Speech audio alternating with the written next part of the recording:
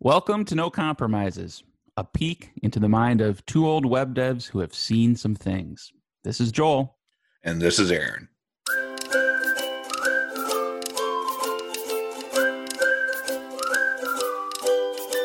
I'm going to pose a hypothetical situation here. You have an app that you've built, which is in production. And you hear, maybe via support or an email or something, that the app is slow. All right, that's the extent of the report that you've received. Mm-hmm. Where would you start after getting such an email? Well, I would click mark as spam and call it a day.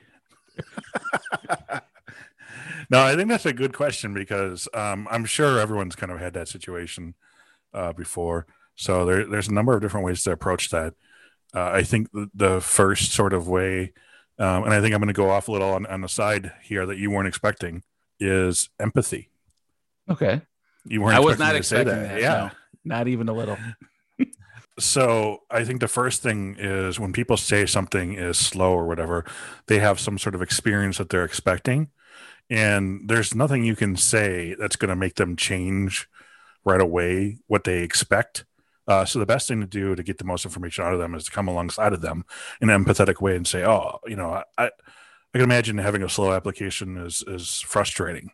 I'd like to know a little bit more about the experience you're having. So could you explain that a little bit more to me? And as much as that kind of sounds a little like, I don't want to talk that way, you're really accomplishing a couple of things there. One is, coming alongside someone, helping them not be so angry, is actually going to open them up to give you more information. Your job is to solve whatever problem is happening. And we don't really even know if it's a problem yet, but the only way we can solve that problem is getting information out of that person. And so while we know it's not your code, it's a problem, it might be, you can't be all defensive. You have to come along and say, oh, I understand that's a problem. And so when you kind of connect with someone that way, they're more likely to kind of tell you more information. Think about it like when you're talking with your friends and they ask, they don't try to solve the problem. They just kind of listen and they say, hey, yeah, that does suck. And you're like, yeah, and here's even more information about it that you don't care about. Yeah. So as a developer, though, we need all that extra information. So I think the first thing to do is when someone says, hey, your app is slow, is to put pause on that angry feel, unless you don't have anger issues like I do. But put pause on that angry feel and say, I get it. What's actually happening? So that's kind of the first thing. Even if the reaction rises to the level of anger, it usually is a little adversarial because you take pride in the thing you built and they're saying it doesn't work right. And you're like, well, of course it does. Like you must be on IE6 on like a Pentium computer. Like that's got to be the problem, right? Just to kind of go along with your thought. Press the turbo button. Press the turbo button to put a positive spin on it. Like you could even take a moment to be grateful that they told you there was an issue, because some users would just be disgruntled and maybe stop using the app. And I would also say that it's slow is a step above it doesn't work. So in terms of descriptiveness. So they gave you a little bit more information than just like the app doesn't work. So there's some positive there. All right. So let's assume you've handled your emotions correctly and you've gotten to the point of requesting more information. What sorts of things might you ask them to tell you about the problem? Well, I think I'd ask them kind of, what steps are you taking, and where does it appear to be slow? Okay. Because I think if you ask them in that order, they're going to be less likely to say it's just slow overall. You can say, okay, what particular things were you doing where you started to notice it seemed a little bit more slower than you expected? Yeah. And I will put it aside here. I don't know if you can notice, but my very first technical job was in customer tech support. Okay. So maybe that's how I have this smoother way of talking about issues. But I think, if you can ask them the steps, that can really get you, along the way. And then as funny as it sounds, like getting the person to talk about like, they expect it to be a little bit faster than that, or kind of agree that here is the problem and here's what the solution is really going to get you to the point where you both understand the problem and the solution, because Right. they can say it's slow here, but maybe it was always slow there. Right. And Right. that wasn't what they were talking about. They were Yeah. talking about something else. Yeah. I was thinking about that too, that context. Like, is this newly slow or has it been slow all along and you're just complaining about it now because you can't take it anymore? Those are important pieces of context to try to decipher. All right. So maybe you've gotten all the information you feel you need from the user. What's your next step from there? How do you tackle it with you've taken off your customer service hat. Now you have your developer hat on. Well, I think there's two different ways I'd split it in half. One is the kind of the front end experience and how slow it is in the browser from loading a page, making that connection to like the final paint or render. And the other is how long it takes the server from the beginning of a request to it sends back data. Because those are two distinct, very different funnels of time being spent. Yeah. You could say the front end kind of overlaps because there is that wait time where it waits on the server. But I mean, you can't really do anything about that if you're a front end programmer, then, right? Right. It takes that long.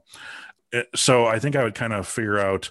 I kind of just hopefully I can duplicate at least some of the issue and try to figure out which area is probably the one that is causing the issue. Using tools like the network inspector inside of DevTools. You can also use tools like Telescope in Laravel to see like how many queries are running and things like that. And then I think really when it comes down to it, there's only a couple of things that really make it slow most times in an application. And 9 out of 10 times it's one of those things. And so those things, starting in the back end would be very complex calculations, which is probably the least likely. Then it would be, doing stuff that should have been in a job, but you did it in Forefront, which is like sending mail or something, takes a little bit longer. Or it's, N+1 type queries, or many queries are not, eagerly loading or loading too much data and whatnot with the Eloquent models. It's probably usually the most common situation I ran into with applications in the back end. And then on the front end, I mean, that's a whole other discipline. Yeah. But you can kind of take a look at each one of those and say, how long does it take for this file to load? Is there anything blocking? Understanding the difference between, what blocks in the browser and what doesn't. JavaScript taking place over CSS, paints that happen in the browser, things like that. And that's something we could really get into. But you can kind of see that and say maybe this file is too large, or maybe I should investigate a little bit into Webpack chunking or stuff like that. I don't necessarily need to load all of this. Another common thing is applications that have like huge admin sections. Well, the user has no need to get that JavaScript, so stop sending it to them. Right. Things like that. Yeah. Now you mentioned duplicating the issue. Do you go as far as logging in as them, or do you try to just reproduce it in a more generic circumstance? Because I'm just thinking sometimes, let's say it's a user that has way more data than the average user, and maybe it's just slow for them because of how much data they particularly have in their account. Well, I think your question was leading. Do you sometimes log in as them when their account is special, and that's probably the problem? Yes. Asked and answered. Overruled. I think that's one case. But what I would generally try to do is get it quick from the step of identifying it's something unique to their account to duplicating their account locally then. Okay. Versus using, their live production account or whatever, because, a couple different things I want to make sure of is not, not changing any data, anything like that. Yeah. But I also, to be honest, I've worked with a lot of marketing teams. I don't know what they're measuring, to be honest, but I know they're measuring stuff. And the more I use production, the more I'm offsetting their numbers to possibly be incorrect. That's true. Why is someone loading the dashboard 27 times every minute? That seems weird. Oh, sorry, that was me. Well, and if the thing that's slow is like generating payroll checks or something, like, something that you just can't reproduce it in production because it's doing things in the outside world. That's a good point too. Yeah, I just my own observation is sometimes I might ask too much information of the user. Like, well, what browser are you using, and do you have any extensions installed? And it's kind of almost implying it's their problem. So right. I was just thinking of that too, because maybe another facet of that empathy is get enough information for them to describe what happened, but maybe don't go overboard asking them to give you technical information until you've done your initial analysis. And because maybe you'll find it, and you won't need that information, and it's not browser specific, and you only ask for that other stuff when you run out of options on your own. Well, it's like, what do they say in like the financial world? Past performance doesn't guarantee future gains or whatever, something like that. I find that I had to work really hard over the years to treat each situation as new. Mm-hmm. Yeah, there are a lot of things that are the same, but it doesn't mean just because the last 6 people you talk to had a messed up browser that the 7th person has a messed up browser. Right. And you know, we try to take all these shortcuts in the sake of efficiency. Sometimes you can actually go down the wrong path that way then. Yeah.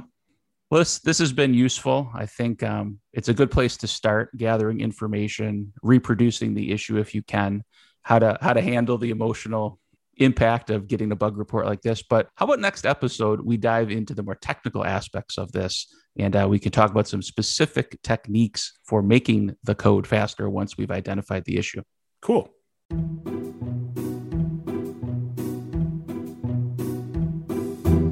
So I have used Facebook and Twitter for a long time.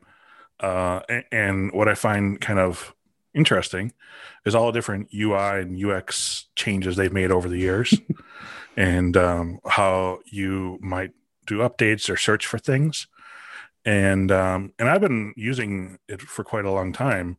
And I still get a little afraid when I open up like Twitter, especially, and I'm going to search for someone or a topic, and I start searching, and then I have to look real quick to make sure I'm not just posting this person's name to my timeline, am I?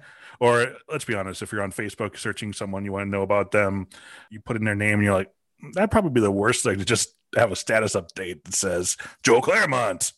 So it's pretty easy for us who have been, well, I wouldn't say pretty easy, but it's easy enough for us who've been using these services for a long time. But I think about other people who maybe got involved with it or didn't have that much experience on the internet or websites. And that reminds me of Ed Balls Day. Do you know what Ed Balls Day is? I didn't until you told me about it some time ago. But why don't we share this nugget of internet history with everyone? So Ed Balls is from London, England. He is a member of Parliament. And in April of 2011, he got on Twitter for the first time. And he was looking to search someone or something like that. He wanted to check out stuff. And so he just put his own name in the tweet box and hit tweet. And so basically one of his first tweets is Ed Balls, his own name. And from then on, it was retweeted by thousands and thousands of people. And he was unaware that you were able to delete tweets. So the tweet has never been deleted now. And now the incident is now celebrated as Ed Balls Day every 28th of April. So if you're on the internet on the 28th of April and you happen to see Ed Balls Day, know that it was a gentleman who maybe did the same mistake that we all could do when Twitter and Facebook and all those move around their little status updates and put your own name in. Yeah, I will tell you the experience I had learning about Mr. Balls is that prior to hearing about it, I really never gave this a second thought. But since it, I'm like, if I'm about to search for something, I have that hesitation. Like, am I going to pull an Ed Balls here, or am I actually using the search feature correctly? So I think this is both a PSA and a cautionary tale to people. And it certainly might be something you think about the next time you do a search on the internet. Can you just not wait till the next episode to get tips on how to make your Laravel application better, faster, and stronger? Well, we can help. Head over to our website, nocompromises.io/tips, and sign up for our free weekly newsletter.